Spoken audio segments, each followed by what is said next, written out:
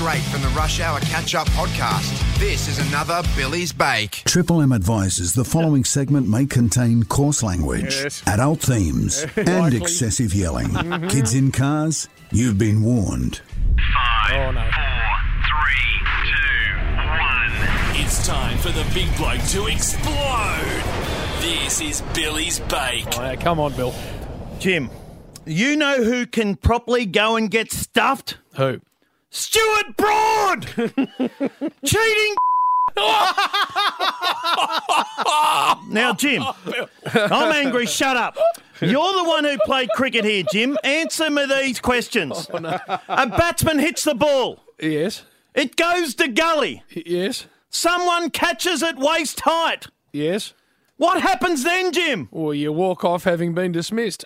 Yeah, unless your name's Stuart Cheating Bastard Broad. Me, Jim, Fairnickham sums those up.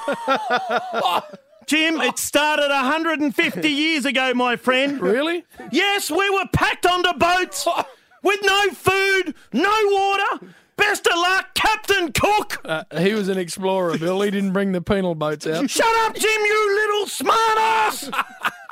We were getting back then, and we're still being bent over and copying Jim. Chris Broad's boring left-handed flog of an old man. He should have bloody well taught him better, Jim. Yes. It's like I always say. The fruit doesn't fall far from the tree. And Stuart Broad's a cheat. Oh, Jim, I'm telling you. Poxy ABS or BEFS or LOL, whatever it is, Jim. You mean DRS? Don't interrupt me, you little weasel! I am angry! Angry Jim! Now listen up, Stewie. Oh, no. The cricket gods will catch up with you, my friend, sometime in this series, and by Christ, you're going to deserve it. Poxy, soap-dodging little bastard! Actually, big bastard! Oh, no. Can't bowl, can't bat! No more Hig. No, just stop him. Whinge and Poms, Jim. Actually, if you listen to this... We're the ones that are whinging.